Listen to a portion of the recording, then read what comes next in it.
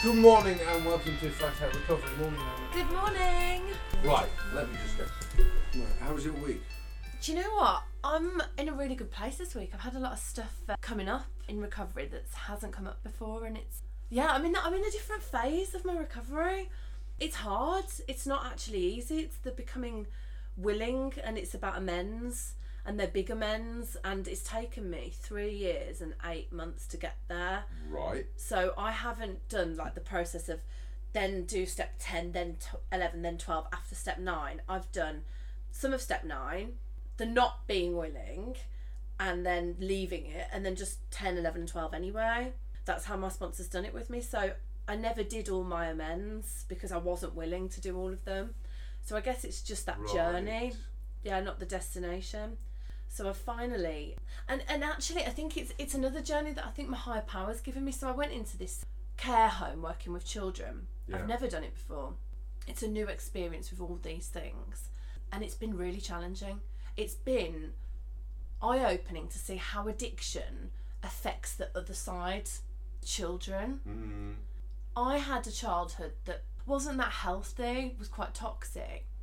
There was aspects of neglect, there was aspects of mental abuse, and there was aspects of other abuse. Mm.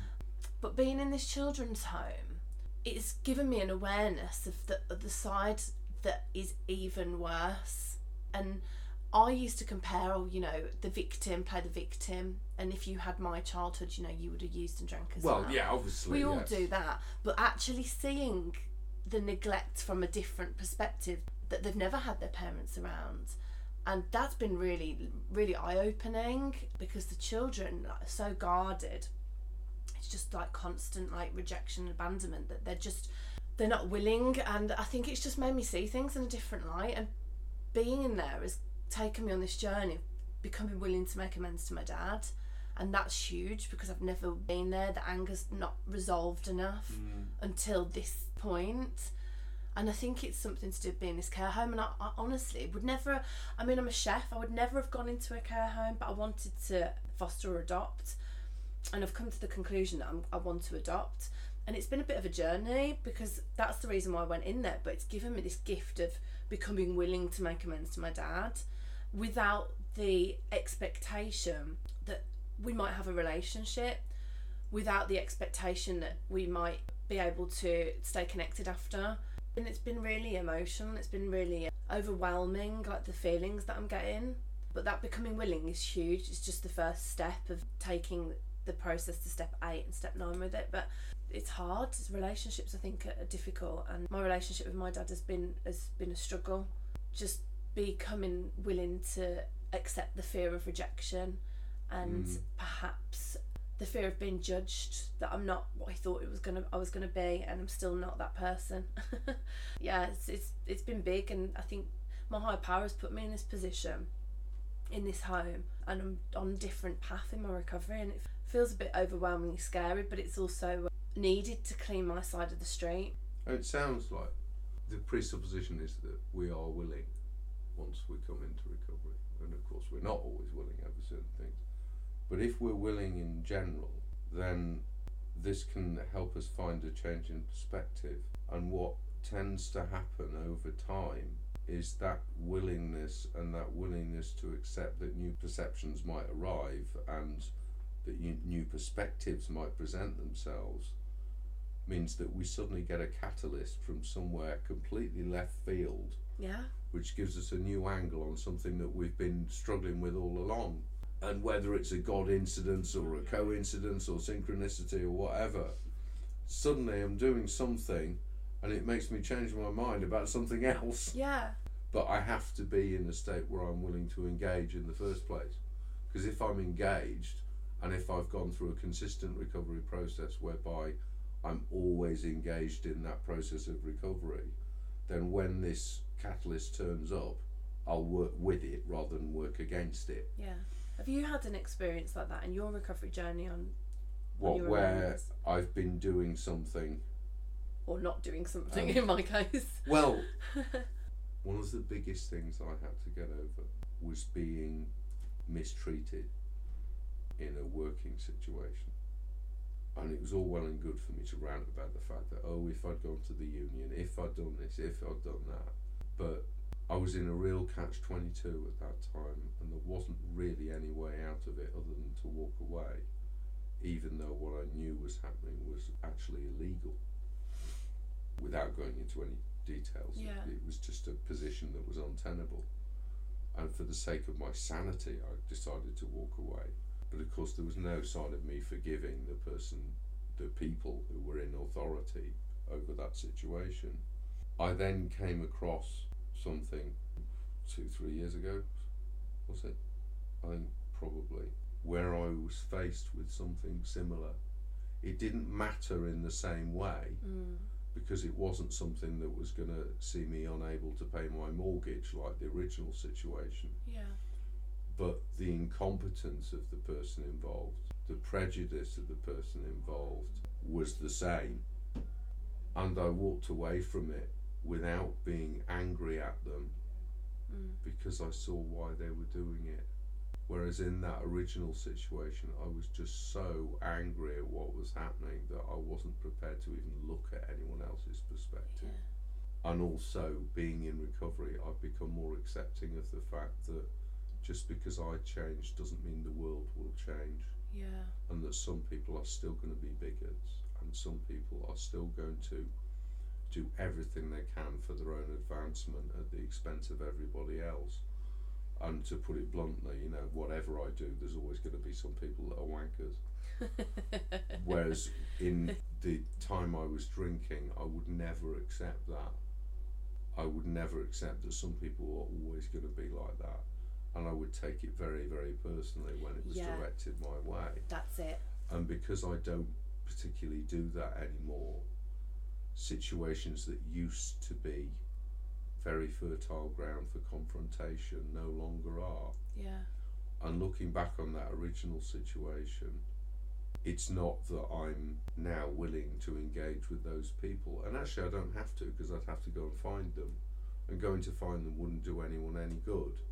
But if I were to come across one of them now, I wouldn't be reaching for the nearest available weapon. Yeah. And I would have been, had that occurred in early recovery. Yeah.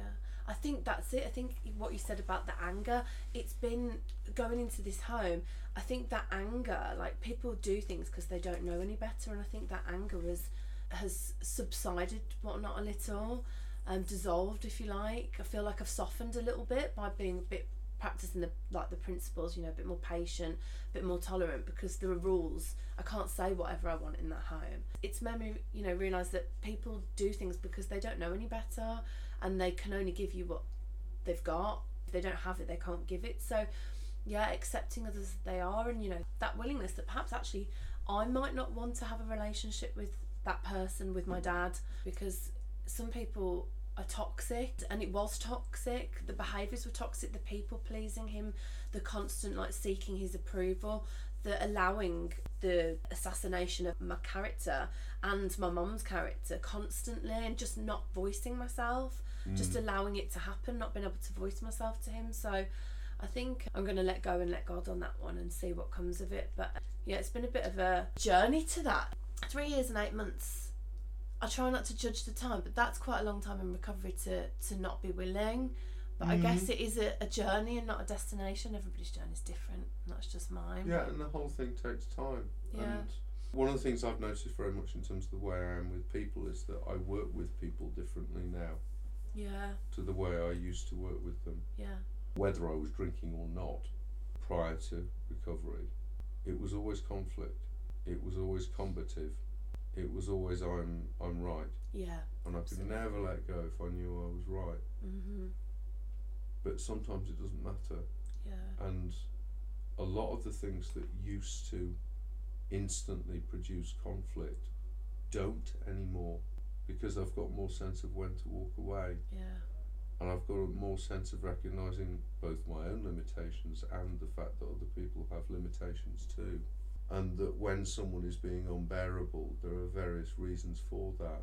And there are also various reasons for their being unbearable that I can't fucking change.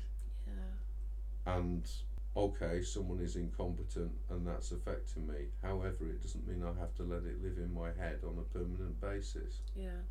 I just have to find a way to deal with it as best I can. And to have a situation hanging over you for 10 years like I did with that original mess is just indicative of my not dealing with the world. Whereas because now I'm prepared to try and deal with the world, my place in it is different. That's it's not what it was. Mm-hmm. And if I were to be presented with a boss like the one I had in that school, who was promoted way beyond the level of competence, who was not only prejudiced but actually had an agenda based on that prejudice, if I were to be presented with someone like that again, I think I would find a way to work my way out of it rather than react to it. Yeah. And following dealing with that, I certainly wouldn't spend 10 years plotting their demise. Yeah.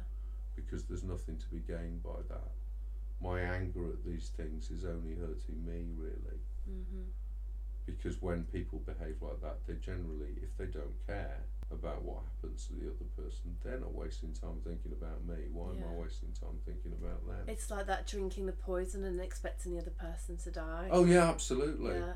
And the fact is life, and this is where we get to the point where we're talking about something that's actually not about the substances at all, because the key for me, when you actually get through that first bit of recovery and then start living, as opposed to just being in a recovery bubble, when you actually start living, it's about finding a different way of living.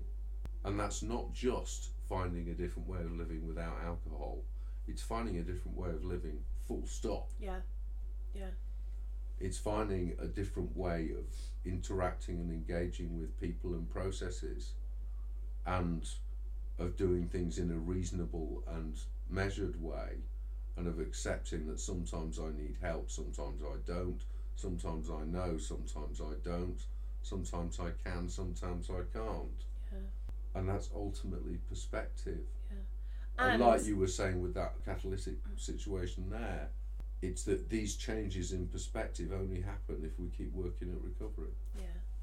And what was screaming to me the whole time then that you were sharing was responsibility. Oh, I'm like, yes, that's what I'm trying to do. Oh, that's it, responsibility. And I have not been able, as an adult, well, I consider myself an adult child, I'm in ACA, but as an adult I am not able to take responsibility. I literally have steered away from it. It stopped me from pursuing my dreams. It stopped me from having relationships with people. It is an absolute, like, it stopped me from getting a mortgage, it stopped me from setting up a business, it stops me from even writing my poetry, because I'm so concerned about putting it out there, and what happens if I am good at something and then what?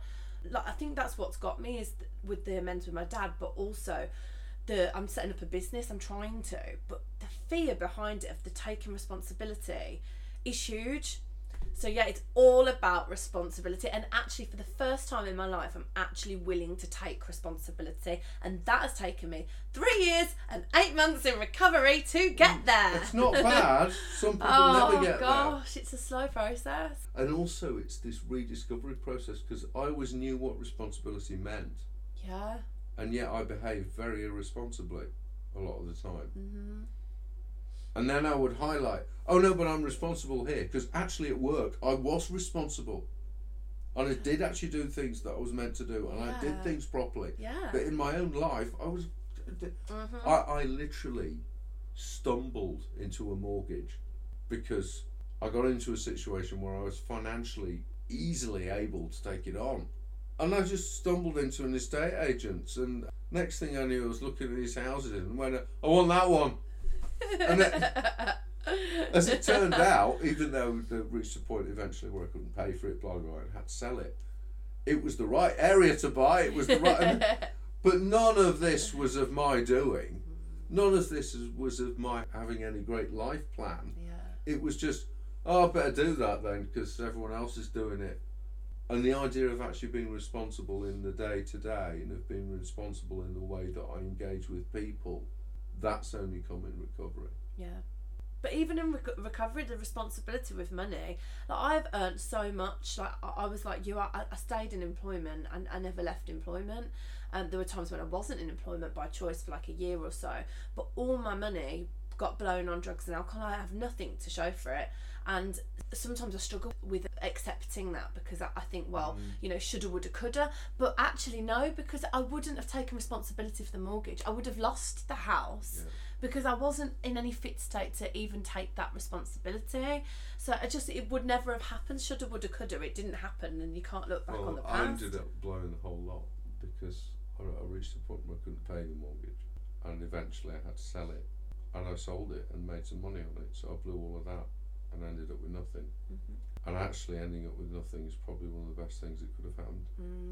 Because I ended up with nothing and landing in Birmingham with literally just a bit of stuff, and in many ways it was the best thing. Yeah. And okay, it means starting again and stop start as it was for me for 4 years. It was stop start. But then, as Bob Dylan put it, you know, when you got nothing to lose. Very true. And when there's nothing left, you've got to rebuild. And I tried to engage with recovery while I still had all these material things, but I wasn't willing to engage with the process, and I still thought, I'll never lose all of this. Of course I'll keep all of this. And I wasn't responsible around the way I lived. It just kind of happened, and it had always just kind of happened, and when it all cracked, I went shot to shit. And I woke up that day and thought, Christ, I'm 40, it's all gone. Yeah. What am I going to do now? It meant that inevitably I had to engage with the recovery process, and while it took me a while to get there properly, now it has. I don't get in the kind of conflicts I used to get in. I don't get in the day-to-day mess I used to get in. And getting things wrong isn't a catastrophe anymore. And someone else being a bigoted cretin is not necessarily my problem. That's one anymore. way of putting it. I love that. And, well, no, I mean, one of the cretin. I love that word. One of the benchmarks for me is also it's how I react to the world, because at the moment we have a prime minister in place, and this is my opinion, not the opinion of my masters, who is an incompetent psychopath, in my opinion. And you can quote me on that, anyone hearing it. But more emphasis on the tunnel-visioned incompetent for me. Now, for a long time, my reaction to politicians that made chronic misjudgments which affect everybody's lives, I would rant and rave and scream and rant. Whereas now, it's more, well, what can I do about it?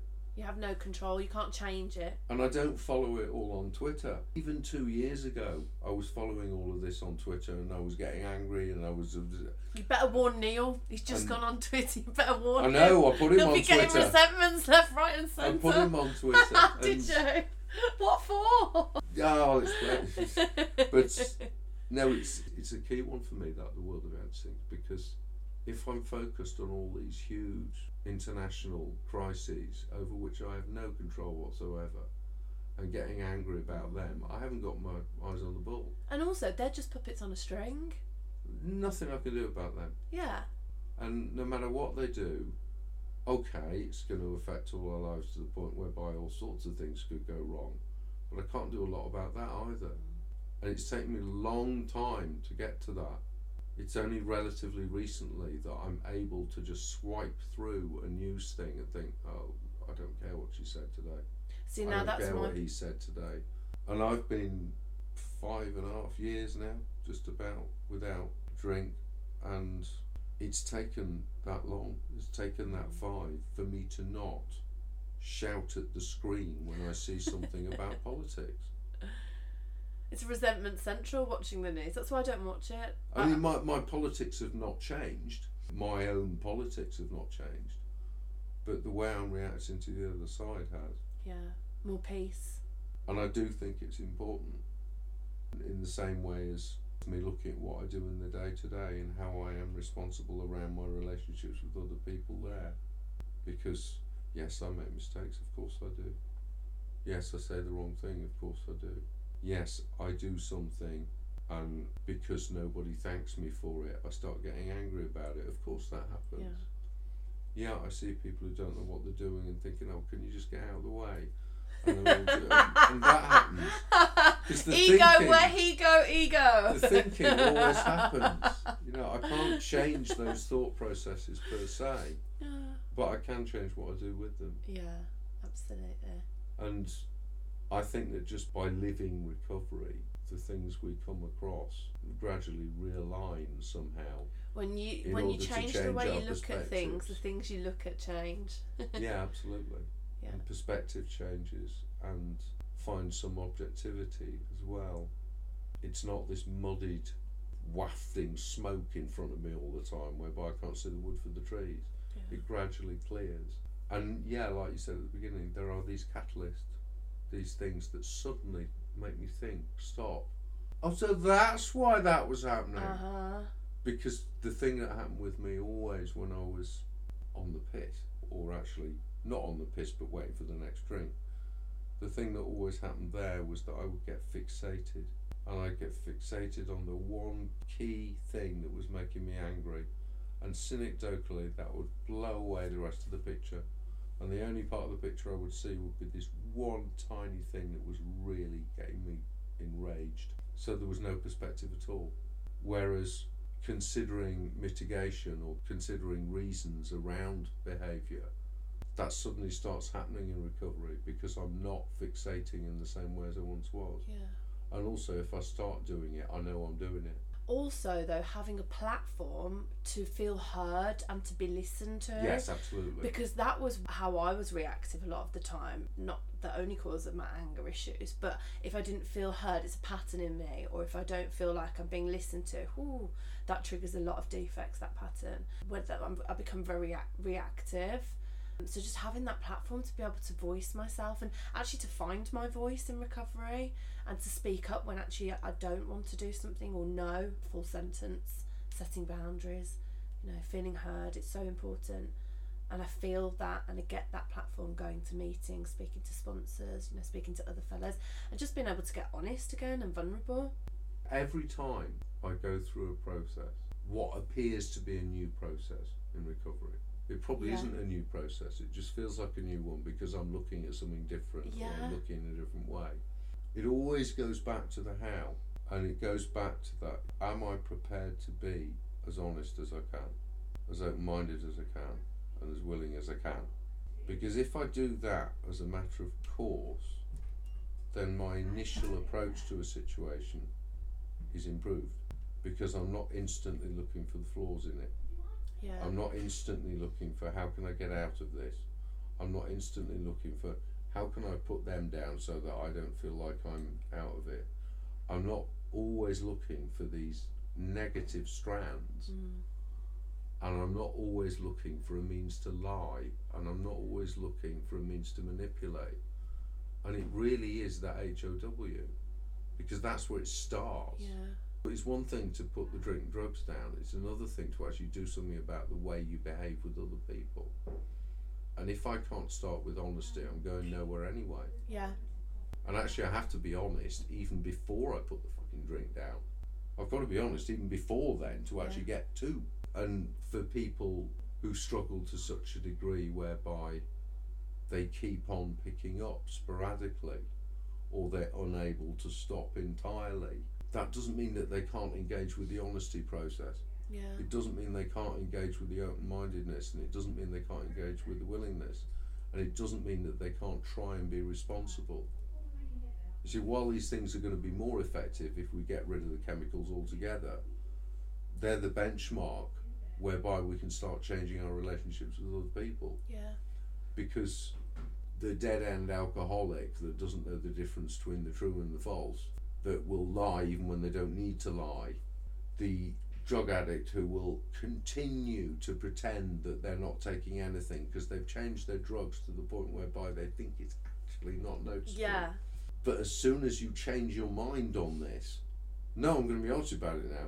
Yes, I did drink last night. Or no, actually I did start getting these things from the doctor. And I'm going to listen when someone says, well, maybe you could cut that in half, or maybe you could not use them at all. Yeah. And if I'm willing to make some attempt at what's been given to me, then this is going to change the way I see the world. Yeah. I've seen people sit in meetings and they're still drinking, but they're being honest about it, and eventually they do stop. I've been in meetings where people are using, and again they've been honest with it, but they come and keep coming back, and eventually they stop. But it's when the dishonesty kicks in and sitting there, and the shame. It's all about the shame. Getting vulnerable. There isn't any courage without vulnerability, and if you're prepared to get vulnerable, that automatically takes the shame away from it. Yeah. It's into the light then, isn't it? Yeah, and it is that process of stepping out of that dark room, and it's the same as that first time of saying I'm an alcoholic or I'm an addict. It doesn't matter if it's me saying it into a mirror for myself, or whether it's the first time I say it in a meeting. Once I've said it, I've said it. And if I've said it and meant it, it means that that door is starting to open.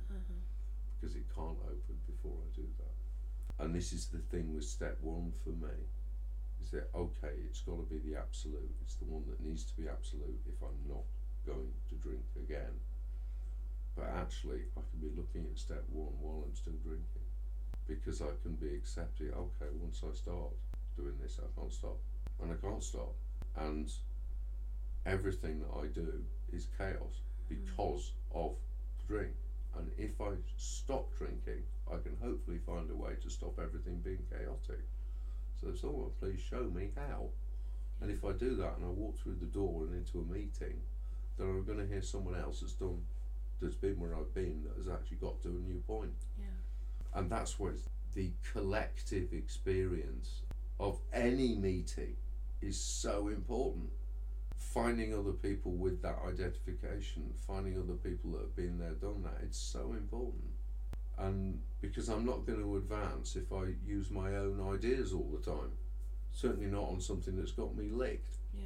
And again, it's, am I willing to go there? Am I willing to listen to what's said there? Am I going to be honest about what I'm doing?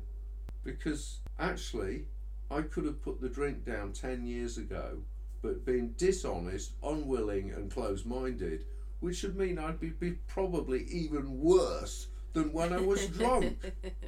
And I've heard stories actually of people who've white-knuckled it and who've just put the drink and drugs down and said, oh, I'm all right now. And then their spouses or their children are saying, they're even worse. They're even worse now. I wish he'd go to the pub. He's even worse than he was. I can't stand him now. For me, the whole recovery journey is about this change in perspective. And forgiveness. But forgiveness and the change for in self. which I deal with other people. And forgiveness is something I find because I start seeing things differently, and because I'm prepared to engage in the idea of seeing that person differently. Amends is the same thing, and that's why they come much later on in the 12-step process. And of course, as soon as I put the drink down, I wanted to make amends to all the people who I felt deserved amends. Mine were all my exes for some reason.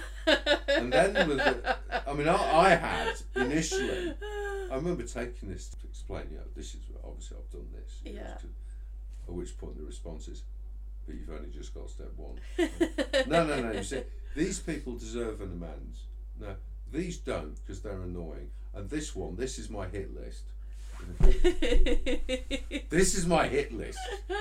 There will never be an amends list. It was actually a hit list. So I had an amends list. The sniper on the roof. An amends list, people that I wouldn't bother with, and then there was the hit list. Now the actual amends list was fair enough, and that became the basis of the amends list. The people I wasn't bothered with, I had actually already identified the ones that it would be better if I didn't go anywhere near them, because it would probably disrupt their lives unnecessarily. But the hit list had to go, obviously. But then that's a perspective thing, because I had no perspective when I just put the booze down. It's like being spun around and you're still spinning, and you're still spinning, and you carry on spinning, and it's only after a while that like a Tasmanian devil slows down and oh, hang on, I can see this now. Actually, maybe this is possible. And I thought, Amos was loud. For some reason, when people leave office doors open, it seems to be an incitement to anyone that walks in to talk like a foghorn. There's a resentment coming. Whereas if the door is closed, it's actually, though, because of Neil's expert soundproofing. Was this Neil's work? Mine and Neil's. Yeah, we did it. I'm surprised there's not egg cardboard egg.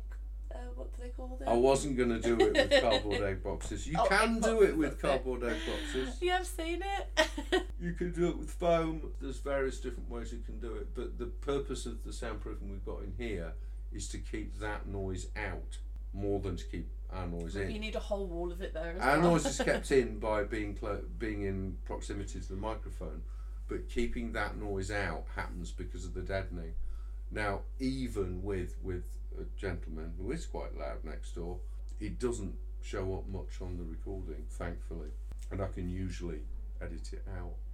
I still think that it's going to take me years to get to a point of sensible calibration over responsibility, because I still feel like I'm trying it in certain places. Yeah.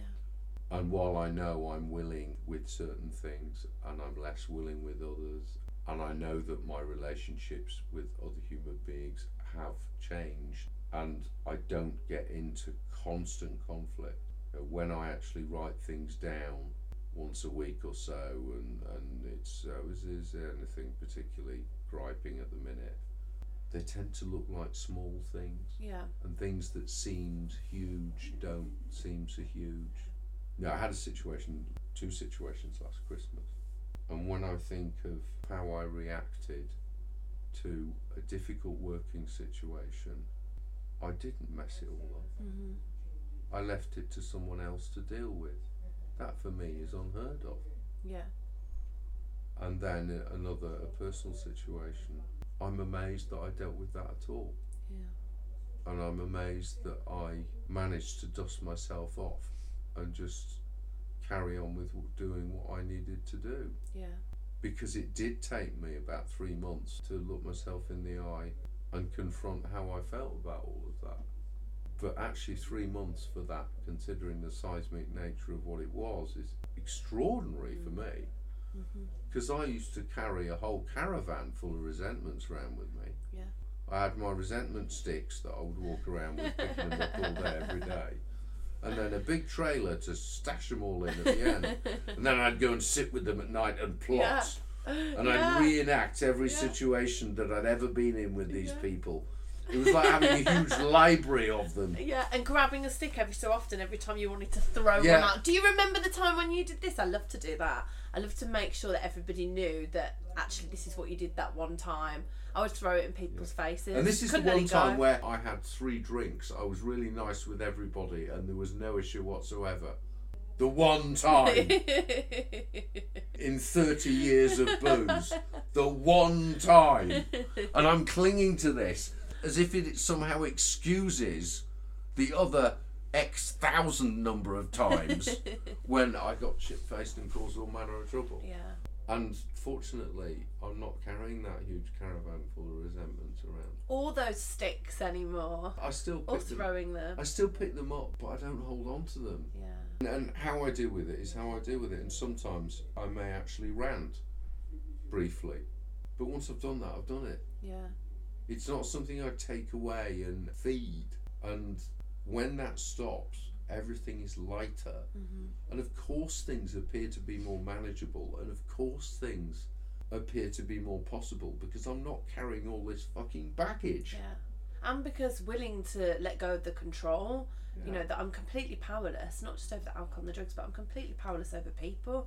You know, I have no ability to change anybody's mind, and I can't change a person. I can only change myself, and that's something that I learned in recovery. Stop trying to change everybody to the way you want them to be. And this engagement with the world and this being responsible, I mean, I look at it now in that because I'm not carrying that huge caravan with me, which I'm hand pulling along the road, it's as if I'm going up like a small mountain.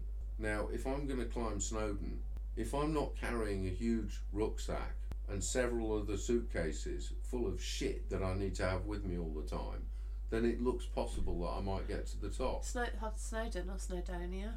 Well, Snowdinia it was at Snowdinia. one point. But if I'm not carrying all that baggage, then it becomes a possible practical thing for me to do. Yeah. Because in all those years when I was carrying all this shit around with me, of course nothing looked possible, of course nothing looked reasonable, and of course I had no perspective on anything, because I had all this jumbled up shit going on in my head about stuff that I couldn't control that was already gone. Yeah. Or making up in your head. Oh, I God, made yeah. up stuff. Wasn't even real. A complete, no perspective whatsoever. Just complete madness. Delusion. Paranoia. Yeah. They're talking about me. I'm the centre of the universe and it's all about me. Of They're course talking it is. about It must me. It can't be about anything else. They don't like me. It's all about me. Well, I think that all of this takes time, and it's only now I'm understanding how much time it really takes. Mm-hmm. Because this evolves, and it evolves and evolves and evolves, and it will carry on evolving until I breathe my last. Because this is the way that it might have been had I never drunk, or had I picked up an AA leaflet sooner.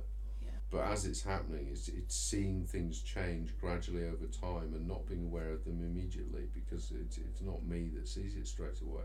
I go into a room with someone that I've been in conflict with for 30 years, and for the first time ever I walk out of that room and there hasn't been a conflict. Mm-hmm. I don't register the first time that happens. I don't register the second time that happens. It's only when I talk to someone else about it and suddenly I realise, hang on, but I've seen so and so 6 times in the last I don't know how many months, and I haven't come away planning to chuck them under a bus once. Yeah. And it takes me time to notice that that's there, and a lot of the time it's because I've changed my attitude towards them. Yeah. Or it's because I'm not rising to their bait. So it is in part a change in my behaviour, and sometimes it's a change in theirs. Because what they're seeing in me is not what they used to see in me. I don't presuppose it's actually a change in their perspective. I'm not naive. Not always. No, I'm too cynical for that. Far too cynical. I actually don't assume that at all. I actually assume that their perception of me is probably the same. And they're probably thinking, oh, it's only a matter of time before he gets pissed again. I feel a lot safer being cynical about that, which is something I arguably shouldn't do, but it's kept me up well enough as it is. And yet, if I change my behaviour towards those people, the conflicts disappear anyway. Yeah. We don't always see the change within us, but the people around us see it. Yeah. I mean, I think those immediately around us see it. Yeah. And that's how we learn it, because we learn it by having those people around us. And that is the great value of having your recovery unit, your recovery legion, or however many tribe. how many people you have round you. Which is why the group thing and the collective thing is so important. Absolutely. Not only because it gets away from this problematic conceptualisation that people develop over God. Take God out of it, you actually need these people around you first. Yeah. Because whether you find God or not is down to you. Yeah. And whether you find a God of your understanding is down to you. If you don't, it's down to you.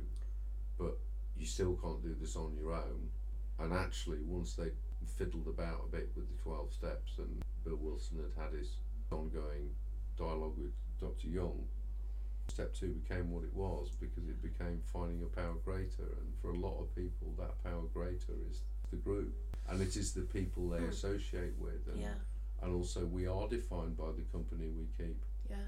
And if you keep positive recovery company, then you've got far more chance, haven't you? Yeah, keep good company. But also, I think for me, my sponsor was my first. I mean, it was completely codependent, but my sponsor was the first, my higher power. Yeah. The first person that I really trusted and became my higher power. And she soon set the boundaries in. And I'm not your friend. I'm not your mother. And I'm not going to be. And I was like, okay, I've been put in my place. But she set good boundaries with me, and I needed that. So I think then I managed to find a power greater than myself. But at first it is the group, and it is a sponsor, or it is a person, because you don't have that higher power. And also the initial contact is just with a person, isn't it? Yeah. Whether it's picking up the phone and calling a helpline, whether it's picking up the phone and calling a rehab, wherever you end up, whether it's in a group somewhere or whether it's in a hospital somewhere, or whether it's in a rehab, or whether it's in a church hall with a particular type of recovery group, whatever it is, your first contact is with other people who've been where you've been. And you have to engage with them first. And you have to be prepared to say certain things to jump in the boat, really, I suppose. And it doesn't actually matter how you say it. It's about that initial engagement. And of course it's going to be with people first. And that's the one thing that I didn't want to deal with, particularly towards the end when I drank. Was the last thing I needed around me was people. There are times these days where I think, no, I'm going to be a hermit. I'm going to go and live in some cave somewhere in Wales or Scotland where no one can find me, and I don't have to deal with people at all, and I can just talk to the rocks, and I can look at the sea, and I can walk around in the trees and not worry about these bloody people ruining my life. I often think like that, but then I think it'd get really lonely after a while. And then I sort of think, well, if I could just disappear and do that for 2 months a year, yeah, that would suit me. Yeah. That would really suit me. My retreat, my cave. I've got a timeshare in a cave somewhere on Shetland. Yeah, anyone else? Right, I'm having July and August. Does anyone want the rest of the year? I've got an image of you riding around with Shetland ponies. In fact, riding on the Shetland ponies at Richard's retreat. It would look a bit ridiculous, actually, me on a Shetland pony. No, because they're so I'm small. a bit tall for a Shetland pony. That's why it's so funny. Yeah.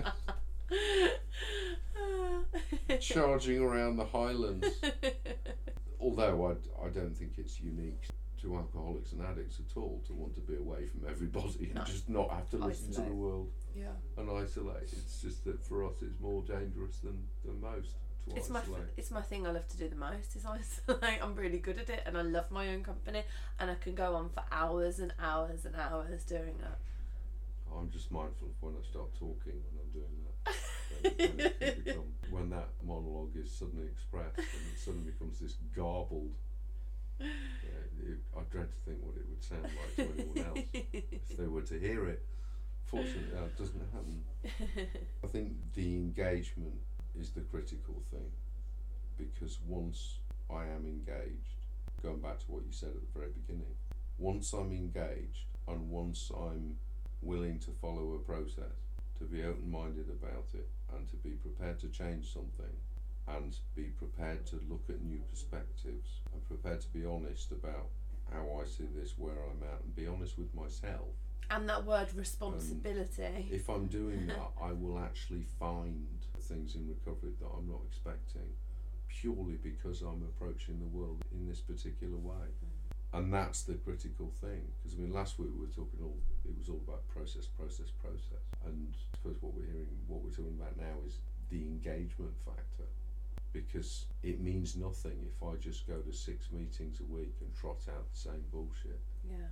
I won't change perspective by doing that. Yeah. Action. And it's living with the earthlings. It's living with other human beings, for all their faults and for all mine. There is no place that exists where everybody gets what they want.